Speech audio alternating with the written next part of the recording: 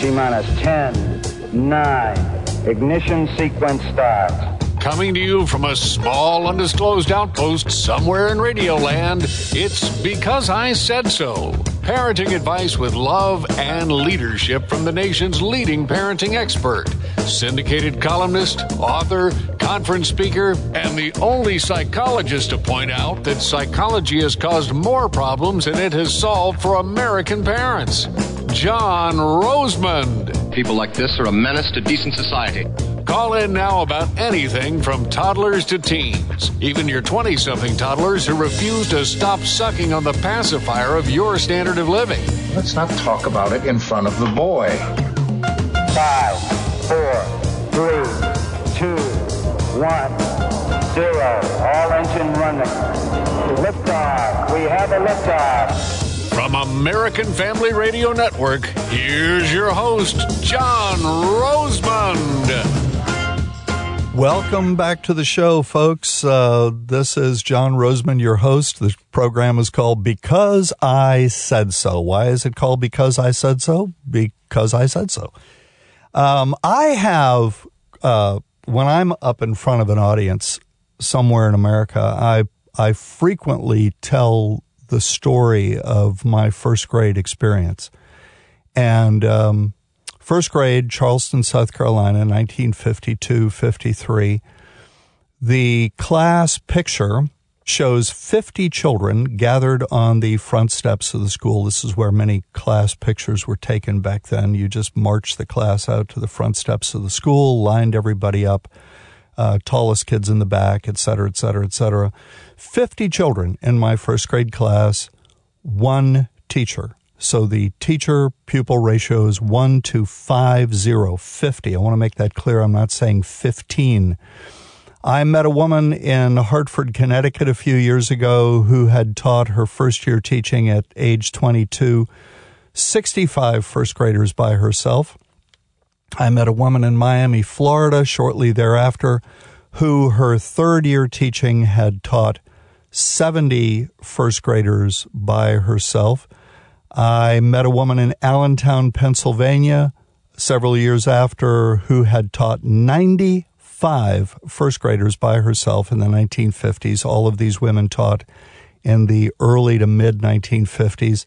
There are still classes of over 100 children in rural Africa today, and close to that in other third world countries, being taught by one teacher and very, very effectively.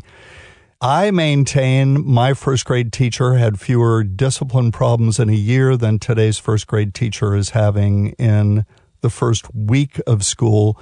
When I say that in front of a teacher's audience, everyone agrees that the overall comportment of the child has significantly deteriorated, even in the last 10 to 20 years, teachers tell me. The teachers in Hartford, Miami, retired teachers, of course, Hartford, Miami, and Allentown, Pennsylvania, all testified that they had very few discipline problems the entire year. One of the interesting aspects of the 1950s educational experience for people in my generation, baby boomers, relatively early boomers. I was born in 1947. I think the baby boom years start officially in 1945, is that most of us came to first grade not knowing our ABCs. Our mothers had not anxiously begun flashcard training with us when we were 3 years old. Our mothers allowed us to enjoy the preschool years, just allowed us to be kids, to play, to get dirty, to play in the mud, to play in the rain. The old saying, water never hurt anybody. And it is interesting to me in this context that whereas many of today's kids come to first grade today already having started reading, that by the end of first grade, when matched demographically with kids today, we, in 1953, were reading at a higher level than today's kids. It's the old tortoise and the hare story. We start out way behind the hare. We end up way ahead of the hare. And in fact, we outperform today's kids at every single grade level. Now, what's important here is a couple of factors. Number one, we came to first grade having already learned to pay attention to a woman. That started in our homes with our mothers, of course. Our mothers occupied their authority very confidently with us, insisted that we pay attention to them. Today's mothers are laboring under the myth that the good mother pays as much attention to her child as she possibly can. I have often maintained, I almost always tell an audience, the more attention you pay a child, the less attention the child is going to pay to you. How do you get a child to pay attention? You simply act like you know what you're doing.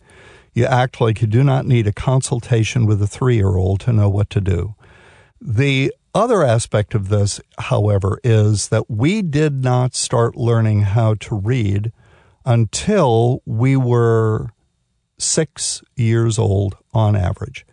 Again, with rare exception, most people in my generation, when we were kids, we came to first grade, and this is startling to today's parents, especially in the middle and upper middle classes. We came to first grade not knowing our ABCs. In my case, I knew the song A, B, C, D, and so on and so forth, but I could not have correctly identified all 26 letters in upper and lower case, and my mother she hadn't spent any time with me on that. I may have asked a few questions, what's this and what's this, and she, of course, answered them. We did not start learning to read until we were 6 years old. I have maintained over the years that we should not be teaching children to read until they are 6 or 7 years old. That all of the developmental evidence obtained over the years, beginning with people like Jean Piaget, the father of developmental psychology, lends itself to that conclusion. And now a new study has found strong evidence that delaying kindergarten by a year, in other words, instead of putting kids into kindergarten when they're 5 years old, put them in at 6 years old, provides mental health benefits to children, allowing them to better self-regulate, this is what the study says, their attention spans and hyperactivity level when they start school.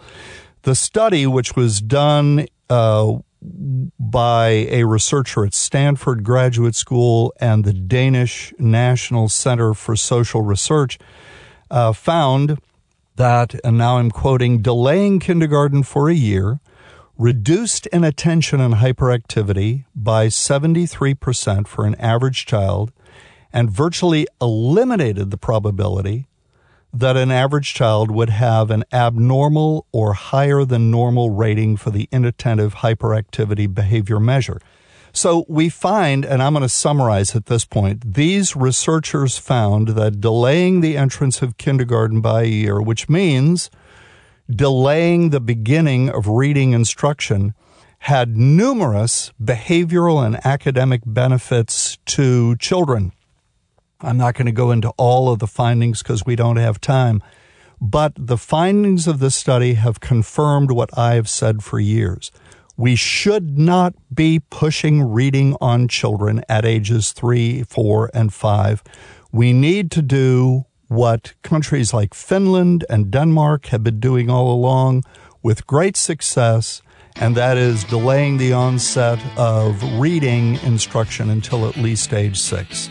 Folks, we're up against a hard break. This is John Rosemond. The show is called Because I Said So.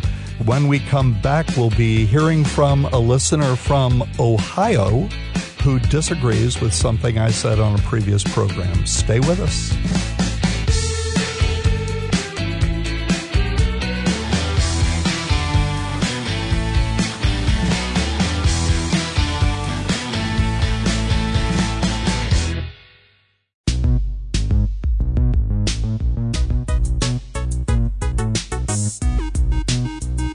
Welcome back to the show. I'm John Rosemond, your host, and we've got a caller on the line from Lawrenceburg, Tennessee. Nadine, how are you doing? I'm well. How are you? I'm doing just great. Thanks for calling us, and how can I help you? Well, we have 6 children, and my youngest daughter, who is 3 years and 10 months old, has become a resident graffiti artist. She ever since she could figure out what a writing utensil does, she has been the one who has made up for all the others who have not drawn on the walls. Walls, furniture, it comes in spurts. We have spanked, we have prayed over her, we have said no, we have banned certain kinds of writing utensils that have seemed to be a problem, but that clearly was not enough agony for her because she pretty much, anything that she can find to write with that's been left out within her reach, eventually she writes on the walls with it. And I'm having difficulty trying to figure out how to get her to stop doing this. So it's her issue. I mean, she's almost 4 years old. She clearly understands the difference between right and wrong. She's not an 18-month-old who's experimenting with crayons. This is deliberate on her part. It's deliberate, and it at this age, it clearly has taken on a rebellious, defiant aspect. Would you agree? Yes, I would. She is getting to be more sneaky about it, and when I catch her in the act and she knows it, all I have to do is take her to the wall or wherever she's done it, and she bows her head, or she'll say, "Mommy, please don't spank me," or she knows that she's in trouble when I've discovered it. Okay, well, this has taken on at this point in time the qualities of a parent-child drama. And by that, I mean it has taken on the quality of like a soap opera. It just it replays itself every single day, and the theme really never changes. And both people who participate in this drama, this parent-child soap opera, are locked into a very, and I don't mean this to reflect upon your parenting at all, Nadine, please understand that, but locked into a very dysfunctional circular set of behaviors that are going nowhere. It is almost as if, and I hate to sound like a psychologist, but it's almost as if this is part of her role in the family, is to act out her rebellious nature in this fashion. And you're becoming increasingly, as time goes on, exasperated with all of this. Tell me, I mean, you've spanked her. Review again the kinds of things that you've done in response to this. I mean, I know you've talked about it. You've prayed over her. Yes. What else? Well, the most recent time that I have caught her is I have tried to do an early bedtime with her and let her know clearly why she has having to go to bed early. So for the last week, we've been doing this, and I don't know if it's too early to tell how effective this has been. I have not caught her recently, but the first few days I reminded her why she was going to bed early. And then the next few days after that, I said, "Do you know why you're going to bed early?" She said, "Yes, I was naughty and I drew on the walls." So, it's possible that this is maybe getting through to her, and I'm not sure how long I should continue this. Or the other issue is her bedroom. Going to bed early is difficult for her because there is a lot of traffic through her bedroom, the way our house is set up. So I want to make sure that whatever we do is effective in getting through to her. Well, I'm not sure that it matters. In the first place, you're doing something that I frequently recommend. And in fact, I was inclined to say you're reading my mind, because that was precisely the approach that I was going to recommend to you. Have you been reading some of my books and other materials? Yes, I have. Okay, so you got that idea out of perhaps the Well-Behaved Child book? Yes, that's correct. Okay. Well, good. I mean, because that's exactly what I would recommend, but let's try and fine-tune it a bit. In the first place, Nadine, it really doesn't matter as long as she's in bed, as long as she is confined to that, limited square footage. It doesn't matter that there's traffic through her room occasionally, as long as she stays in bed, which I sort of take it that she is staying in bed. Is that correct? Sometimes it's hard, I think, because she's a very social child. She has 4 older siblings, and, I think it's tempting for her to get out of bed and get involved in what other people are doing because of the through traffic. Our house is set up unusually, and it can't be helped, and there's not really anywhere else I can put her to isolate her. But more often than not, she's staying in the bed. She occasionally gets out impulsively to join in something that her siblings are doing, but otherwise she's in the bed. I'd say for the most part, yes. Okay, and what time are you putting her to bed? Probably I'd say somewhere between 7 and 7:30. Well, what is her normal bedtime, Nadine? Her normal bedtime is between 8:30 and 9.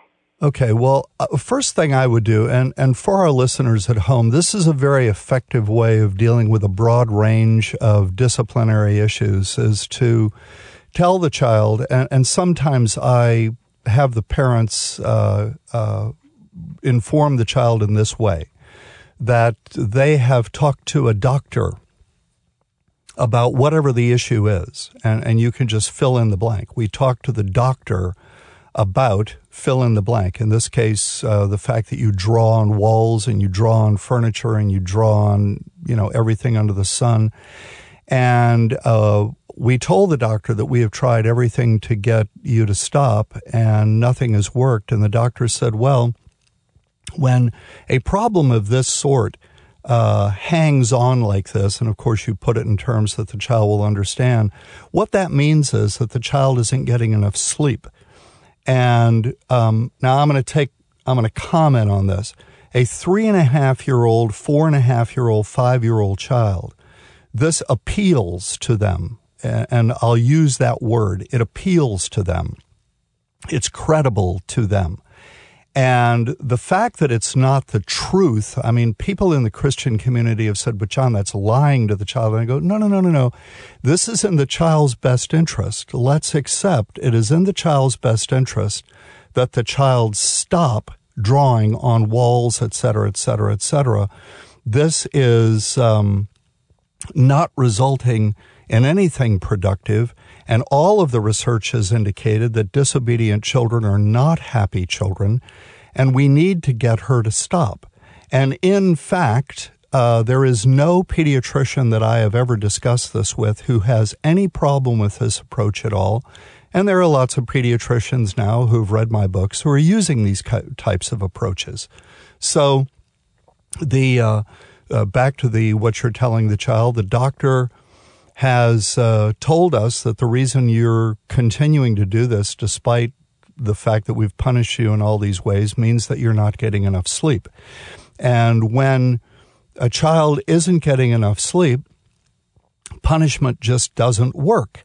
And so the doctor has told us that we need to put you to bed early every night until the problem in question, again, fill in the blank, has stopped for X number of days. And usually I recommend, and this is a judgment call based on the child's age and the nature of the problem and how long the problem has been a problem, and so on and so forth. So in this case, Nadine, I might say 14 days. Until the problem has stopped for 14 days in a row, we have to put you to bed at this particular time.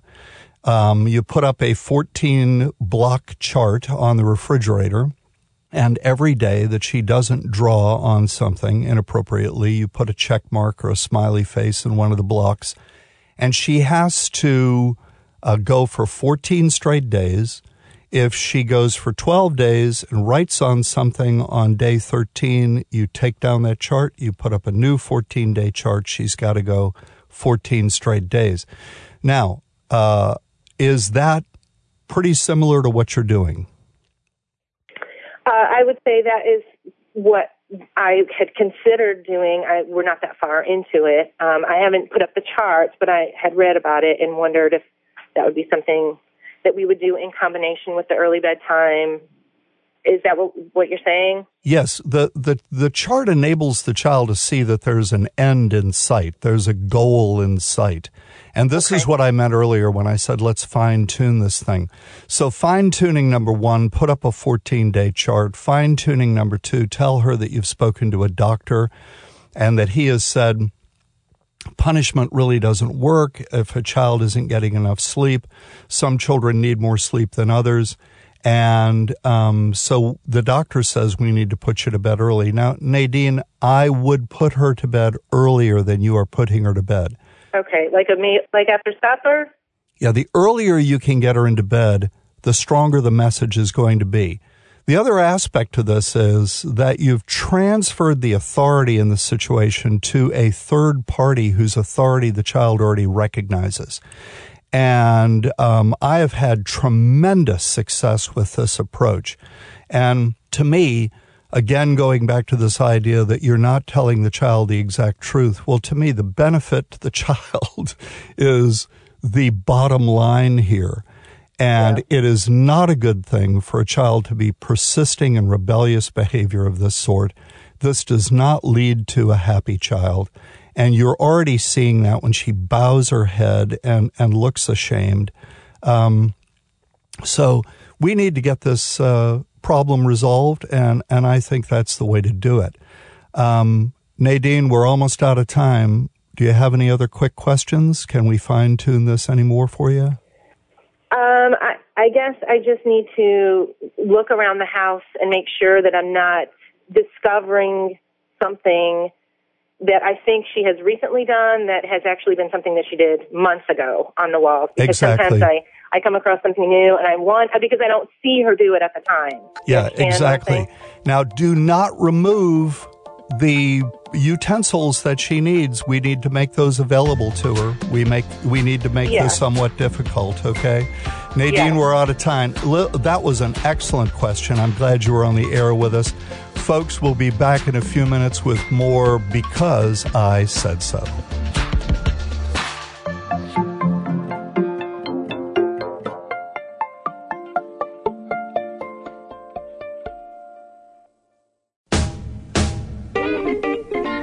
From American Family Radio Network, it's Because I Said So. Now, once again, here's your host, John Rosemond. Well, welcome back to the show. Our number is 404-419-6499 if you'd like to be on the air with us with your question, whatever it might be. Occasionally, I get calls from people with questions of a highly sensitive nature, I'll put it that way. And because of the nature of the question, I really don't want to risk putting these people on the air for fear that someone somewhere, a neighbor, relative, a friend, might recognize their voice or some of the elements of the question and put two and two together rather correctly. And so when that happens, I'm going to do what I'm going to do right now, which is I'm going to tell you what the question was, and I'm going to answer the question. And so this mother calls in and she says that she's got a son, 15, who's gotten into looking at porn. We have given consequences. We've put safeguards on devices. We've jumped through various hoops. But he finds ways around the safeguards and so on and so forth. We have at this point taken away all of his devices and given him only a dumb, meaning no Wi-Fi access phone. And the mother says anything, he turns it into pornography. She said if a Land's End magazine comes in, He'll sneak it off to his room to look at the pictures of women in underwear. I find these when I empty most of his room. Anyway, you get the idea. We've done as much as possible, and truth be told, and he has even told us this, that part of him wants to stop and part of him does not want to stop. He is homeschooled, and so we don't give him many privileges. He works part-time, spends a lot of time working with my husband, and we actually have a good relationship with him outside of this issue. So, do you have any advice? All right. This is an excellent question in several different ways. First of all, with the relatively easy access to the internet that teens enjoy these days, porn surfing has become a very common problem, and not only with teens, I dare say, but also with adult males, although the adjective adult, of course, must be used loosely to refer to chronological status only. Second, the question illustrates a very important parenting principle. Now, this may seem like a detour, but bear with me. I fairly frequently refer to Mick Jagger's theorem. For those of you who might be asking who, pray tell, is or was Mick Jagger, Mick is the lead singer for the world's greatest rock and roll band, the Rolling Stones, a title they acquired by default when Led Zeppelin disbanded. Mick's theorem is a famous line from a song of the same title. You can't always get what you want. When I refer to Mick's theorem, it is usually to comment on the fact that children need to be confronted with this life principle because the person who grows up believing that he deserves to have whatever he wants is in deep, deep, deep trouble for one reason or another. A good number of people who grow up believing they deserve to have what they want become criminals. A good number become politicians. Did I really say that? And an equally good number are very unhappy. So, I am a strong advocate of depriving children of at least 50% of what they want. Think about it. What percent of what you want have you been able to acquire in your lifetime? The average person, at least this would be my life experience, is able to acquire no more than about 33.33% of what they want. That's probably, in fact, a very liberal estimate. But let's say it's true. I mean, for argument's sake. Very wealthy people may be able to acquire 66 2/3 of what they want, and that may be a conservative estimate. I imagine, for example, that Donald Trump, a.k.a. the Donald, does not want for much. I don't think the Donald ever says, gosh, I wish I had, and then fill in the blank. So maybe he's been able to acquire 99% of what he wants, but he's the exception. The typical rich person, defined as the top 5%, probably has to be satisfied with no more than 2/3 of what he or she wants. So splitting the difference, I say children should be deprived of at least 50% of what they want. Some people no doubt would say that even that is overly generous, but let's go with it anyway. But here's the deal, if you will. Mick's theorem, you can't always get what you want, applies to parents as well. If you are a parent, you can't always get the child you want. I'm going to say that again because this is a very important understanding. If you are a parent, you can't always get the child you want. In fact, most parents don't get exactly the child they want. They get a close approximation at best.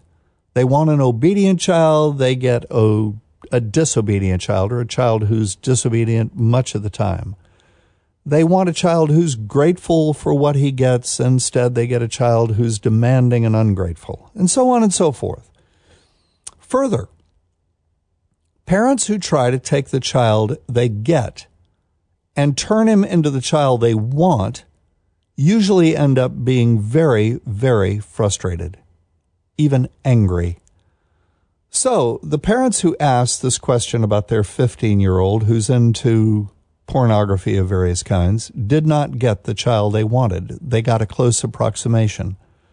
He is, after all, got a lot of positives. He's responsible. He's got a good work ethic. He's polite, well-mannered, and so on. But he's into pornography. And he's been into it long enough to be addicted to it. And the parents have tried. Let me stop there. You know, when you're taking clothing catalogs off into your room to stare at pictures of women in underwear, you are addicted to pornography. And these parents have tried everything to prevent him from having access to pornography. Nothing has worked. He figures out how to get around their roadblocks every single time. That's further evidence, by the way, that he's addicted. They've tried everything they can think of to get him to realize the error of his ways, but he just keeps right on finding ways to get to pornography. In all honesty, I really can't think of anything these parents haven't done that they should have done. What? Maybe send him to a monastery in Tibet? So here's what I have to say to these parents. First, this is not your fault. This is your son's fault. It is his doing. You did not make some egregious parenting mistake that has caused him to be doing this. Pornography is not his way of filling some emotional void you created in his life. He's not doing this because Dad's done a bad job of teaching respect for women and so on. He's doing this because he has made a decision. He, using the power of his free will, has made a decision. Second, this is not a psychological phenomenon. It is not the result of low self-esteem, social anxiety, some weird attitude toward women, disorder in his brain chemistry. None of that stuff's been proven anyway. It's the 21st century equivalent of Aristotle's humors. And psychopharmaceutical drugs, by the way, are the 21st century equivalent of voodoo, but I digress. This is not a psychological phenomenon. This is sin, pure and simple. Sin, S-I-N. Your son doesn't need therapy. He needs to repent, ask God's forgiveness, and call the healing power of the Holy Spirit, the wonderful counselor, into his life. But that's up to him, not you. You can tell him that's what he needs to do. You can tell him that he's as much as, and excuse me for being so blunt here, but I'm just going to say it. You can tell him that his obsession with pornography amounts to raping the women he is looking at on screen or in these magazines. That is no doubt what Jesus would say or agree with. Read Matthew 5:27 and 5:28. Third, your ability to steer your son in the right direction concerning this issue is very limited. It is limited by his free will, which is a very powerful force. Read Genesis chapter 3 if you want a take on that. And it's even more powerful when a person's free will is taken over by sin. I often ask parents this question: can you accept that you are not your child's personal savior? Can you accept that trying to be his savior is a form of blasphemy, a form of idolatry? Can you accept that you are not the agent of change in your child's life concerning the issue at hand? That the appointed agent of change may not come into your child's life until he's an adult, until he's 60 years old even? Everyone has heard stories of that sort. In situations like this, parents are obligated to do their best, which you are already obviously doing.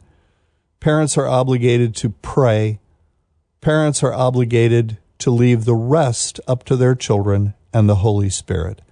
So, here's the parenting principle I mentioned in the beginning of this monologue.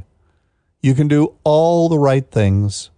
You can be the best parent possible, and your child is still capable of doing bad stuff. And I mean really bad stuff. That is why we desperately, all of us, need Jesus.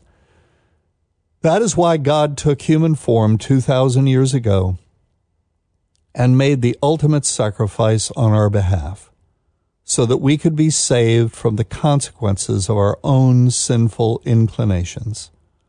So, parents ask, well, John, if we've done all the right things and our child keeps doing bad stuff, what should we do then? And my answer is, keep doing the same right things, and perhaps most important of all, keep praying. This is John Rosemond, Because I Said So. Our number is 404-419-6499, or if you'd prefer to email, it's radio@rosemond.com. I'll be back in a moment with your calls.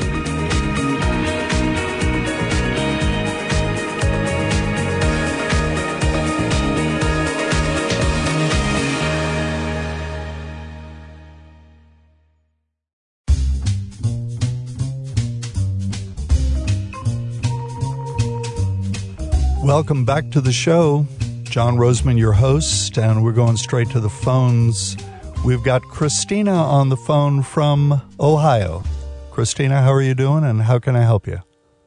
I'm good. How are you? Doing well. I was calling because I was listening to a previously aired show when you were talking about a young teenager who was working for a lady with horses. Yes. And the advice that you gave her was basically to sever all ties as quickly as possible with this girl. And as soon as I heard that, my kind of stomach just kind of dropped. As a Christian, I feel that, this woman has an opportunity with an unchurched teenager to try to witness to her and try to disciple her coming from an unchristian home. Where else is she going to get that? I guess I took an issue with you telling her to just sever all ties. Well, let me review for our listeners who may not have heard that program what the issue was.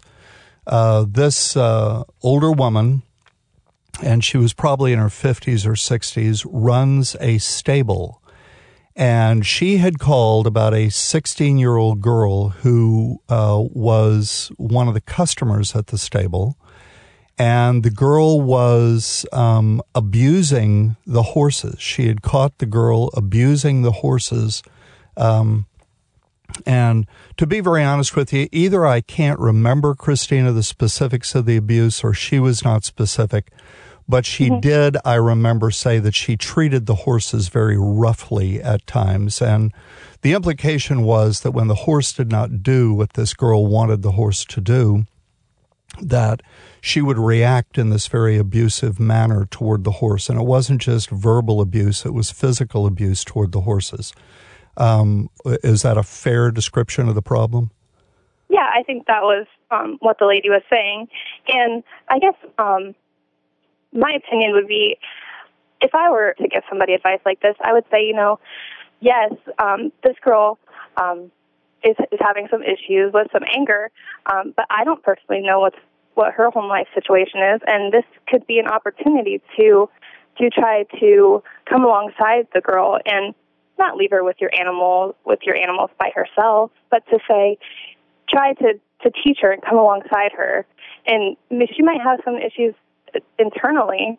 I don't think I'd call her narcissistic, as you did. I'd just call her a teenage girl with some issues. And I just feel that as a Christian, when you have a situation like that, just completely cutting off, what good is that going to do for the girl? How is she going to get a Christian influence if not from you? Well, those are good concerns, Christina, and it gives me an opportunity to explain to you and our listeners as well where I was coming from. Number one, the woman who owned the stable was clearly describing a 16-year-old who is exhibiting seriously sociopathic, is what psychologists call it, sociopathic behaviors. By definition, sociopathic individuals are highly narcissistic. So therefore, that's why I use the term this child is narcissistically sociopathic, because the two terms actually go together. Now, it is recognized within my profession, and anyone who's listened to the show up until this point in time knows I don't have a lot of affection for my profession, but there are some areas of agreement between myself and the general psychological community, and this would be one of them, that the general consensus in the psychological profession is that individuals who exhibit, again, what I called narcissistic sociopathy, these are not people who are easily reached by any form of reasoning. And the older they are, and most of the research indicates that sociopathic behavior is fairly well established by the early teenage years. The older they are, the more difficult they are to reach. I agree, Christina, that to the greatest degree possible, we Christians should look for opportunities to witness to other people. Under ideal circumstances, I would love to have recommended to this woman that she witness to this young girl. I think the woman has an overarching, however, obligation to the animals that she is responsible for to protect them. And that is why I indicated to this woman that this young girl has some toxic aspects to her behavior and that she needs to protect her horses, that despite her good intentions, and as I recall, this was a very well-intentioned older woman who was looking for an opportunity to resolve the situation, I told her that she needed to sever this relationship as quickly as possible. The scripture that I would draw upon in this regard, to begin with Matthew 13:10, I would maintain that even Jesus did not witness to everybody. He did not witness to Pilate. He did not witness to the Pharisees. And he told his disciples in Matthew 13:10 that they were not obligated to witness to everybody. He said, and I'm quoting here, when the disciples came to him and asked, "Why do you speak to them, the people, the crowds, in parables?" He answered, "To you it has been granted to know the mysteries of the kingdom of heaven, but to them it has not been granted. For whoever has, to him more shall be given, but whoever," and I'm skipping over some lines, "whoever does not have, even what he has shall be taken away from him.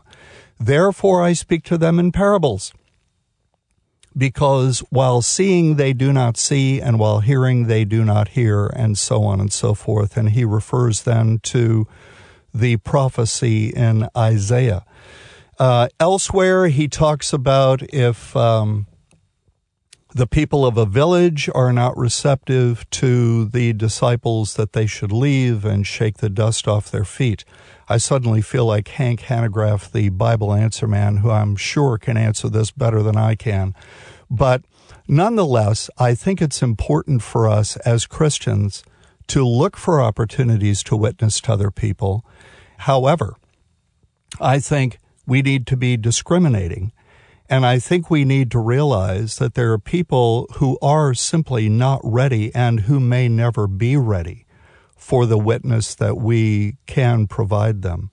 That more needs to happen in their lives before any witness from us is going to be effective. And I don't think that the Lord expects us to beat our heads against brick walls of that sort. No, I agree with part of what you're saying, but the Bible also talks about that we should disciple people, especially the young, and to teach them the ways that they should be living, and how to be self-controlled and pure. And a young woman isn't going to learn that, obviously, by her unchristian parents. And so I believe that the Lord puts people into your life and gives you opportunities to witness to them. And on your show, the woman never really talked about addressing the issue with the girl And when I say addressing the issue, she's a teenage girl. She has hormones. Her body's telling her she's a woman, but the world is telling her she's still a girl, and she's confused. And I think just to throw her into a sociopathic narcissist is a little, I don't know. Well, I understand where you're coming from. The reason I said that, Christina, is because 16-year-olds who abuse animals, this is a primary marker. This is not an indication of a girl who's confused because her body says she's a woman and the culture says she's a child. This is not an anger issue. This is abuse of animals. And yeah, but that tends to come from anger at home. I mean, I was a teenage girl. It wasn't that long ago, and I can remember things at home would happen, and I would get mad. I would get angry, and I wouldn't abuse animals, but I'd be really short. I would talk nasty to somebody who was just trying to help me.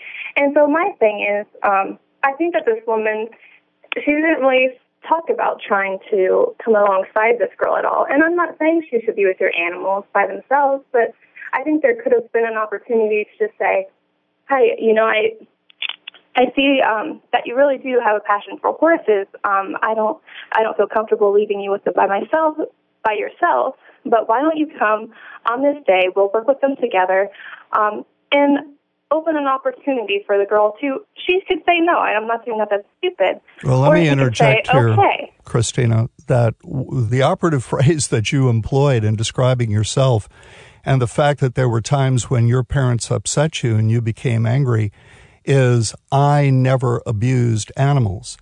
And again, the abuse of animals is a primary marker of narcissistic sociopathy, and these are toxic people.